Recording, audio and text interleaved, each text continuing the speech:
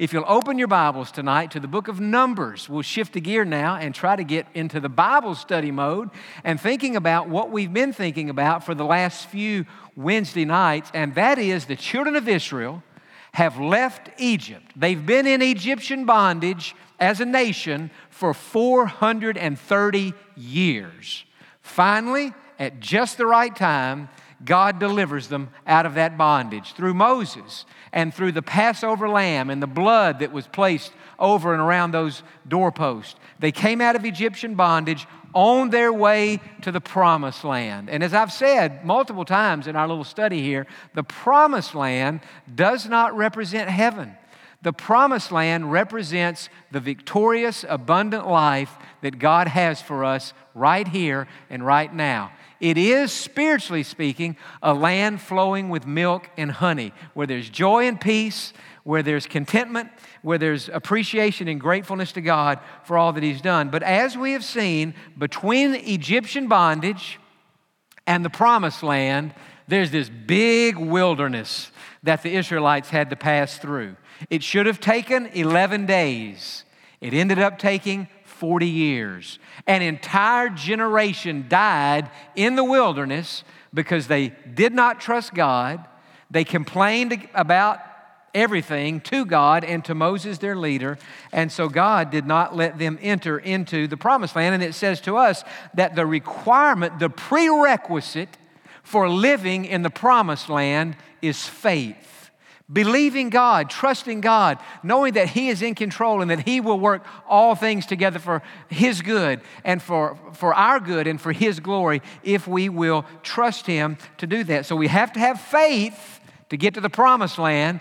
Most of these people had no faith. They died in the wilderness, and only Joshua and Caleb from that generation and their offspring ended up going into the promised land. And so tonight, we're thinking along these lines. The title of the message is, We Should Not Crave Things That We Don't Have.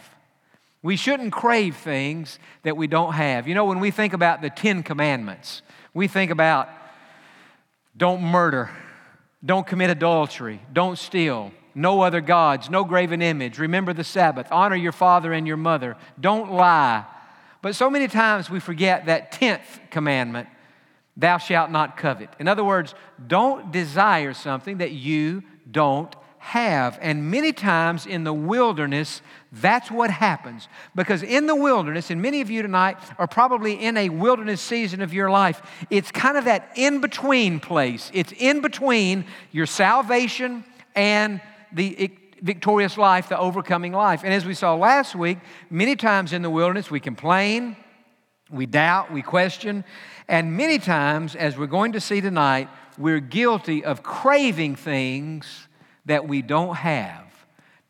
That could be a relationship, that could be a new job, that could be more money, that could be a newer home, bigger home, could be a new car, could be a bigger television, could be a lot of things. But many times in the wilderness, instead of simply being satisfied with what God has given us, we crave something that we don't have. Now, in Numbers chapter 11, let's look in verse 5 and see what it is the children of Israel were craving. What were they wanting? Verse 5, they said this now to Moses, we remember the fish which we ate freely in Egypt, the cucumbers, the melons, the leeks, the onions, and the garlic. They're talking about all this delicious food that they had when they were in Egypt. Verse 6, but now our whole being is dried up. There's nothing at all except this manna before our eyes. In other words, the only thing we have is this manna. Well, the problem with complaining about the manna was simply this. The manna was what God had given them to eat. The manna was the bread of heaven. It was angels' food, and we read that in the Psalms. And so they have the manna. God's given them the manna. That's what He wanted them to have. And yet, instead of being satisfied with that manna, they were craving something that they did not have. It says there's nothing at all except this manna before our eyes. Now look in verse 13. So now they've said this to Moses. Now Moses is talking to God, and Moses is completely frustrated with the situation. And in verse 13, Moses says, where am I to get meat to give all these people? And so the people had been asking Moses for meat. We have the bread, now we need the meat. Where am I to get bread or get meat to give to all these people? For they weep all over me, saying, give us meat that we may eat. And you can hear them in the wilderness now. Use your imagination. You can hear all these Jewish people on their way to the promised land, out of the bondage, should have been singing and thanking God for bringing them out and leading them in. But instead of doing that, what are they doing? They're complaining, and they're saying, we want meat, Moses. We need meat to eat. Nobody just eats bread. We need some protein. We need some meat to eat. And that's what they're asking for. Now, when we come down to verse 31, we read what God does. Now, God is in heaven. God's listening to all this. And so God is responding now. And it says in verse 31, now a wind went out from the Lord, and it brought quail from the sea and left them fluttering near the camp, about a day's journey on this side and about a day's journey on the other side, all around the camp, and about 2 cubits above the surface of the ground. And the people stayed up all that day, all night, and all the next day, and gathered the quail. He who gathered least gathered 10 homers, and they spread them out for themselves all around the camp. So now they've got all this meat that they can eat. But look at verse 33. But while the meat was still between their teeth, they haven't even digested this meat yet, before it was chewed, the wrath of the Lord was aroused against the people, and the Lord struck the people with a very great plague. So he called the name of that place Kibroth Hattaavah, because there they buried the people who had yielded to craving. What happened here? They're in the wilderness. They're in that in-between place. Instead of being satisfied with God and with the provision that He had given them, they're craving something, not only that they didn't have, they're craving something that God did not intend to give them. And yet, after a while, all their complaining, all their crying, all their, begging got God's attention. And God basically said, if you want quail, I'm going to give you quail. But it's not going to satisfy you like you think that it would. Now, if you have your notes tonight on your outline, I want to just mention a couple of things here as we think about this and as we think about our own lives. For us, it's not quail. I know a lot of people here tonight actually do eat quail, and it is delicious. But I know for our purposes tonight, the thing that we would crave would not be along these lines of food. It would be something else in our day and in our time. But just jot this down in your outline tonight. I've already said it, but I want you to see it. And that is, we should not crave things that we don't have. Because it's not being satisfied with what God has given us, and it is, again, the sin of coveting. So we shouldn't crave things we don't have. The second thing I would say is this: if God gives us what He never intended for us to have, what He gives us won't satisfy us. Sometimes in life we do ask God to give. This is like in my life. All of us have desires for things.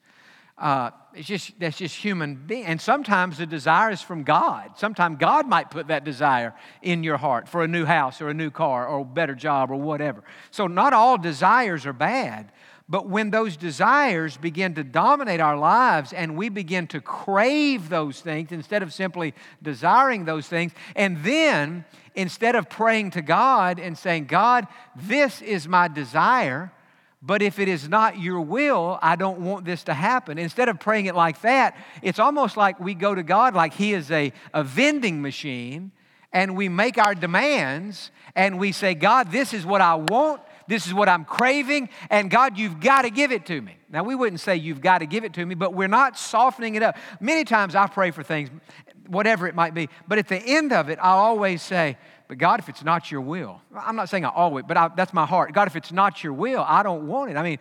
I don't want anything in my life that God doesn't want me to have. But these people didn't have that spirit. They were just demanding that God would give it to them. And He gave it to them, but it did not satisfy them. Have you noticed in your life, maybe you wanted something and you bought it and you brought it home, and after you brought it home, after a while, it didn't satisfy you anymore. Maybe a new electronic piece, or I was thinking today in my own life about things like that I have wanted, and I just thought, I've got to have that, and I got it, and then I look back and I say, what was I thinking? Why did I want that? Why did I buy that? Why did I think I needed that? Because it's serving me no good purpose now. And that's how it is many times in life. Look, the things that God gives us that He wants us to have will satisfy us. But the things that God gives us because we keep demanding it, and finally God just says, that's what you want, that's what you think you need, I'm going to let you have it. But once you get it, you're going to discover something. It's not going to satisfy you like you think it is. And that's what they experienced with this quail. While it was still in their mouth, it was still between their teeth. It says that it basically, the wrath of the Lord broke out against them. And finally, they ate so much quail, read another place, that they just lost its taste for them altogether. But then look at the third thing, because this is what's super interesting to me. Not only does the quail not satisfy us, but look at number 3. If God gives us what He never intended for us to have, not only will what He gives us not satisfy us, but it will also be spiritually detrimental to us. Now think about that. It's one thing to go buy something that you just craved, and you get it home, and you think, well, this is a disappointment. This is not what I thought it would be. That's one thing. But this next thing I'm saying is worse than that. Not only will it not satisfy us, but it will be spiritually detrimental. Again, these people who craved it in the wilderness, they ended up dying. And they were buried, and the name of the place translated into English was Graves of Craving. Graves of Craving. They craved it, they got it, and it didn't satisfy them, but it also cost them their life. Now, that said, turn to the book of Psalms, and in Psalms, go to Psalm 106, because this is an interesting little passage that refers back to what we're looking at tonight in Numbers, and you may never have noticed this passage. But look back in Psalm 106, beginning in verse 13. Let me let you find that. I want you to mark this in your Bible. Psalm 106 and verse number 13. They soon forgot God's works. They did not wait for His counsel, but lusted exceedingly in the wilderness. They lusted for meat to eat and tested God in the desert. Now look at verse 15. This is one of the greatest verses in all of the Old Testament about what we're talking about tonight. And He gave them their request, but sent leanness into their soul. He gave them what they asked for. Did you know there can come a point in life when you can ask God for something for so long, even though it's not His will for you to have it, that God may say, you know what? That's what you want? That's what you think you need? That's what you won't quit lusting for and craving after? That's what you really think it's all about? All right, I'm going to give it to you. And He does. And while it's still in our mouth, as it were, we find out it's not satisfying like we thought it would be. But worse than that, it is spiritually detrimental. Psalm 106 and verse 15, and I do think the New King James says it the best here. He gave them their request, but sent leanness into their soul. Some of the translations talk about a wasting disease. That's good. But this thing here I like. But sent leanness into their soul. What do we learn from that? We learn that unless God wants us to have something, we're better off without it. And so I encourage you tonight. I mean, again, we all have desires. It's just like last week I said, we all complain sometimes. It's human. We have to work at that and ask God to help us with that. We all have desires. Sometimes those desires are really strong.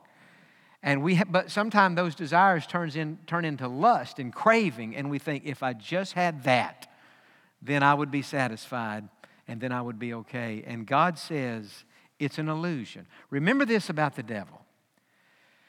Of all his bad qualities, he's a murderer, he's a thief. Of all the bad qualities the devil has, and all of his qualities are bad, remember this, he is the deceiver. And since he came on the scene in Genesis chapter 3 in the Garden of Eden, there with Adam and Eve in that beautiful garden where God had said to them, you see all these beautiful trees, these fruit trees in this garden? You can have all the fruit from all the trees that you want to have except this one tree, the tree of the knowledge of good and evil. And if you eat from that tree, it's not going to be good. In the day that you eat of it, you will die. And they did die. They didn't die physically that day. They died immediately in their spirit. And they began to die progressively in their bodies. But death entered the human race when they did that. But how did that all happen? Because here's the deceiver. And what's he doing? Whatever that fruit might have been, an apple or an orange or a peach or whatever it might have been. What is that? What is the deceiver doing? He's just dangling that in front of them. And he's saying, this is what you need. And they looked at it and they began to crave it and they began to lust for it. And they began to think, man, if we had that, then we would be satisfied. And they ate that and they found out that not only were they not satisfied, they found out now they had leanness in their soul. It had worked in reverse. And that's how it is today. When you crave something that God doesn't want you to have, it may be, as we read here in Psalm 106, that God actually gives it to you. It's not just that you took it. It's not just that it's that actually God gave it to you. And God gave it to you as His way of saying, that's what you want. And if that's what you want and you won't stop off, I'm going to just give it to you. But it doesn't satisfy, and it brings leanness into our soul. Friend, think about this. Whatever it is in life that we might be craving, now think about this. Here's the question you have to ask yourself. Would you rather have that thing and a spiritual drought to go with it? Or would you rather do without that thing and be spiritually full and spiritually satisfied? I encourage you, in the wilderness, it's easier to teach this than it is to live this. But try your best not to crave things that you don't have. Try to be satisfied with what you do have. And just know that in time, whatever God wants you to have, when He gives it to you, it's going to be good for you. You know, there's a verse in Proverbs that said, the Lord's blessing makes one rich, and He adds no sorrow with it. That doesn't mean we're all going to be multimillionaires, but the Lord's blessing, there's a sense in which it makes us rich in that particular area of our life, but it adds no sorrow with it. Whereas if we go out and get things, or even if God gives us things that He really never originally intended for us to have, it will add sorrow with it, and we'll regret the day we ate the quail, or we ate the fruit, or we made the purchase, or we made the move, or we did the thing, or whatever it was that we thought we needed when God knew we didn't need it. And so tonight, I encourage you, don't crave what you don't have. Be satisfied with what you do have. Amen? And so with our heads bowed and eyes closed tonight, would you ask God to help you in that in-between place? The wilderness is a tough place to be. It's a difficult place to live. Would you ask God in that wilderness where He only intends for you to be for about 11 days, not for 40 years, that He would teach you to trust Him? That He would teach you to trust Him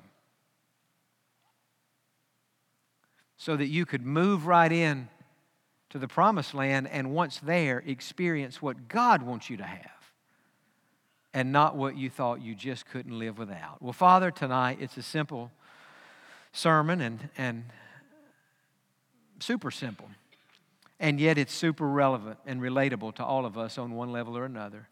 God, help us not to crave what we don't have, but to be content with what we do have. Now, with our head bowed and eyes closed, there may be some here tonight, and you've never been saved. And as I said 2 weeks ago, we saw 4 people saved on a Wednesday night. And here you are, and God's brought you to this service, and you say, man, this was good for me tonight because I'm in the wilderness. Well, you know what? The greatest discovery that you could find in the wilderness, or that you could make in the wilderness, is to realize how desperately you need God. You need Christ in your life.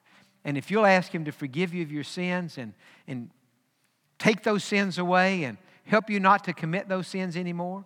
None of us are perfect, but if that's the desire of your heart, and if you'll ask Christ to save you, He'll do that tonight. All around the room tonight, if you're not sure that you're saved, just pray this prayer silently from your heart to the heart of God. Just say, Lord Jesus, come into my heart, forgive my sins, and make me a Christian.